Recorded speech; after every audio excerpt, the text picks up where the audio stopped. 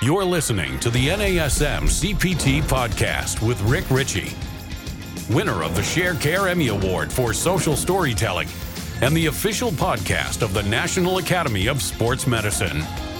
Hey, y'all, and welcome to the NASM CPT podcast. My name is Rick Ritchie, and today we're going to talk about, ideas about when it's time to add more weight for your resistance training clients. And this came from a friend of mine whom I've known in the fitness industry for almost as long as I've been in the fitness industry. And he just thought, I progress people, I move people along how I feel like they should move along, but I've never had any real rules on when to progress people. Do I get them to a point where they're working out and then see if they can keep hitting that and maintaining that goal rep? So let's say it's 10 repetitions. So do I get them with the same amount of weight, hitting that 10 repetition range for multiple workouts before progressing them? And I said, what's multiple? He's like, several weeks. So like 4 weeks. And I thought, let's have a conversation about this, because I will say this: if you're not progressing people, you're maintaining people. If you're not progressing your clients are maintaining what they already have. So it's good in a sense that they're not losing, but we want to see a progression take place. So there are some standard progression rules that make sense if you're trying to focus on a specific repetition number to hit. So this comes from the idea of progressive overload, and it's a concept that we're exploring. And through concepts of progressive overload, there are several things. There's the 2 for 2 concept. And the 2 for 2 says that if you can go 2 repetitions over, let's say 10 repetitions is your goal. All right. So you're going to bench press 100 pounds for your goal of 10 reps. The last few reps are clean but challenging, but you still get those 10. And then eventually you're going to work out in the next week or so, and those are going to clean up. You're going to be able to get those a little bit better. And then you're going to be able to get some ugly repetitions to 12. And by ugly, I don't really mean that. We're not trying to get people to work out in bad form, but you see the struggle happening. And you see that struggle happening and they hit 11 and they hit 12. All right, we've now progressed that to 12 repetitions, but there's some struggle there. That's fine. Now I want to see, can you get to 12 clean reps? So you could eke out 13 and it might look ugly, but you got 12. You could eke out 14, but you got 12 and they look clean. And there's, it's a workout. You're struggling anyway, but the movement is nice. And you're able to do those 2 extra repetitions in nice form, 2 workouts in a row. That's the 2 for 2. You go 2 repetitions over for 2 workouts in a row. Then we can look at upping the weight. And then the other general rules here, we've got 2 for 2. And then there's a general rule that's out there. And general rule is, in your upper body, you might want to increase by about 5%. And for the lower body, you can increase up to 10%. So we don't really want to jump too high above those numbers. So up to 5% for the upper body, up to 10% for the lower body. So here's an upper body increase would be 5%. So 5% if you're doing a 100-pound bench press, then that would be 105 pounds. So the 2.5-pound dumbbells on each side of the bar on a barbell bench press. For a lower body, let's say you're doing squats and you're able to hit those 12 clean repetitions because your goal is 10, hypothetical again, a hypothetical goal of 10, you get 11, you get 12, but man, it starts to look like a deadlift or a good morning or something. That's not a clean repetition. The next time they come in, 12 clean. Can they do that 2 workouts in a row? 12 clean repetitions, fantastic. Let's add on 10%, up to 10%. And here's the great thing, like up to 10%, that would be 110 pounds if they're squatting 100 pounds. So 5-pound plate on each side. But here's the thing. Let's say that they only get 8 repetitions. So what? So what? We did a workout. We did a set. Something that was heavier than we thought it was going to be for you. More challenge than we thought it was going to be for you. So what do we do now? We lighten the weight. We make it lighter. We make it lighter. I don't think that at any point we should look at this and be like, I can't believe that I gave you a set of exercise to do. I thought you were going to get 10, but you got 8 or 9. Or your 10th one looked really gnarly.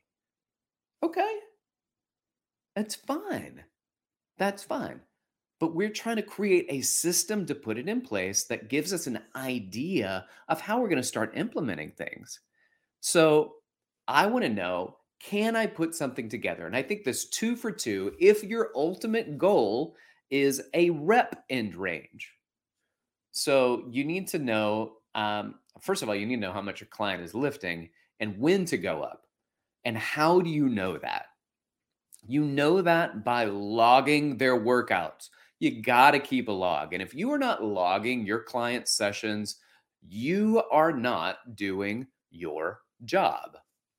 If you are not logging your sessions, you are not doing your job. Hey, Rick, we've been working out. I'd like to know, I was really, I'd like to know what we were doing for our bench press last week. Oh, I thought you were keeping up with that because it's your goal. So I don't keep up with that. I just think that it's your bench press goal, or it's your squat goal, or it's your pull up goal. So what was your number? That's not their job. That they're the client. Yes, they might have a goal in mind. But they don't necessarily know what they hit. They don't know how many repetitions necessarily. They don't know how much weight. That's your job. You got to keep a log and do your job. Y'all, check this out. It ain't hard. It's not. You write down the exercise they're doing, the sets, the reps, and the weights. It's very, very simple. It's very simple to do. Yeah, but I just don't want people to think that I'm on my phone texting or doing something like that, because that's how I'm making notes. Use a notebook, or keep it on your phone and don't worry what other people think, because you are putting out some serious good programs and you're writing it out and you're keeping it on your phone. And we all know that your phone is always going to be on you. I do know some other people that do it on an iPad. They log those sessions on an iPad because they don't want people to think that they're on their phone texting. So they text from their iPad. Wait a minute. No, they write their program from their iPad. So look, y'all, you got to keep up with what's going on. So you can look back and say, here, this is what our goal is. This is what we've hit. This is the weight that we did. This is the reps. And this is our progress. How do you know that you're progressing your clients if you're not tracking it? You got to log that.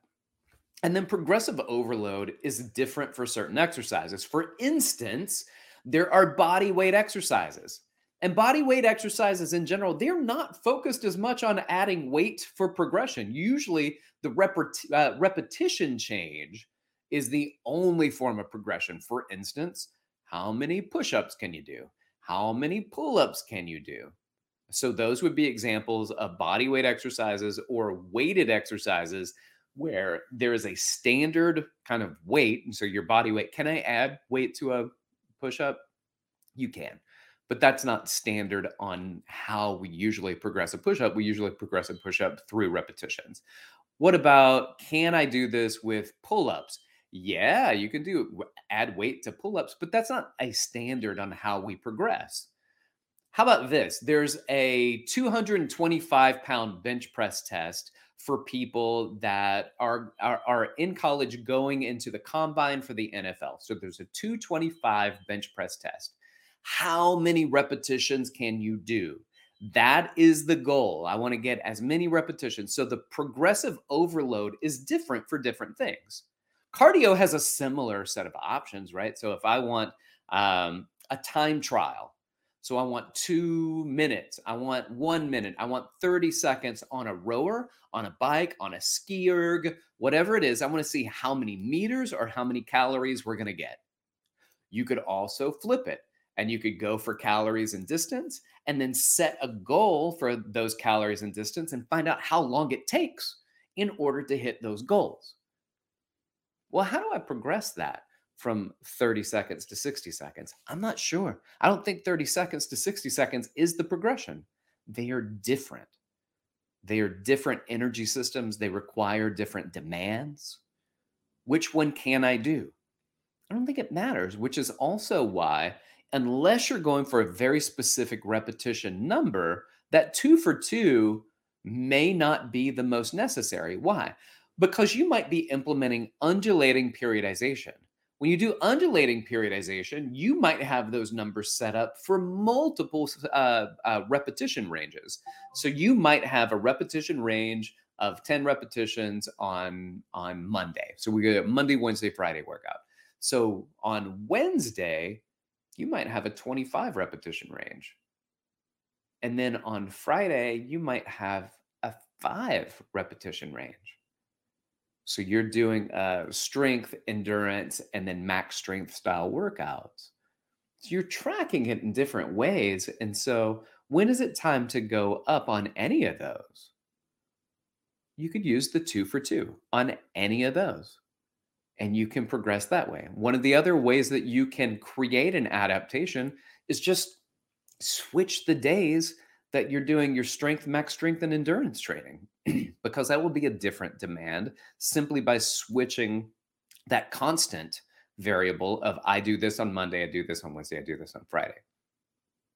You can also add in multiple different types of workouts. You can do split sets, split routines, whole body workout, upper body, lower body workouts. You can just create and implement different types of things. When do you do that?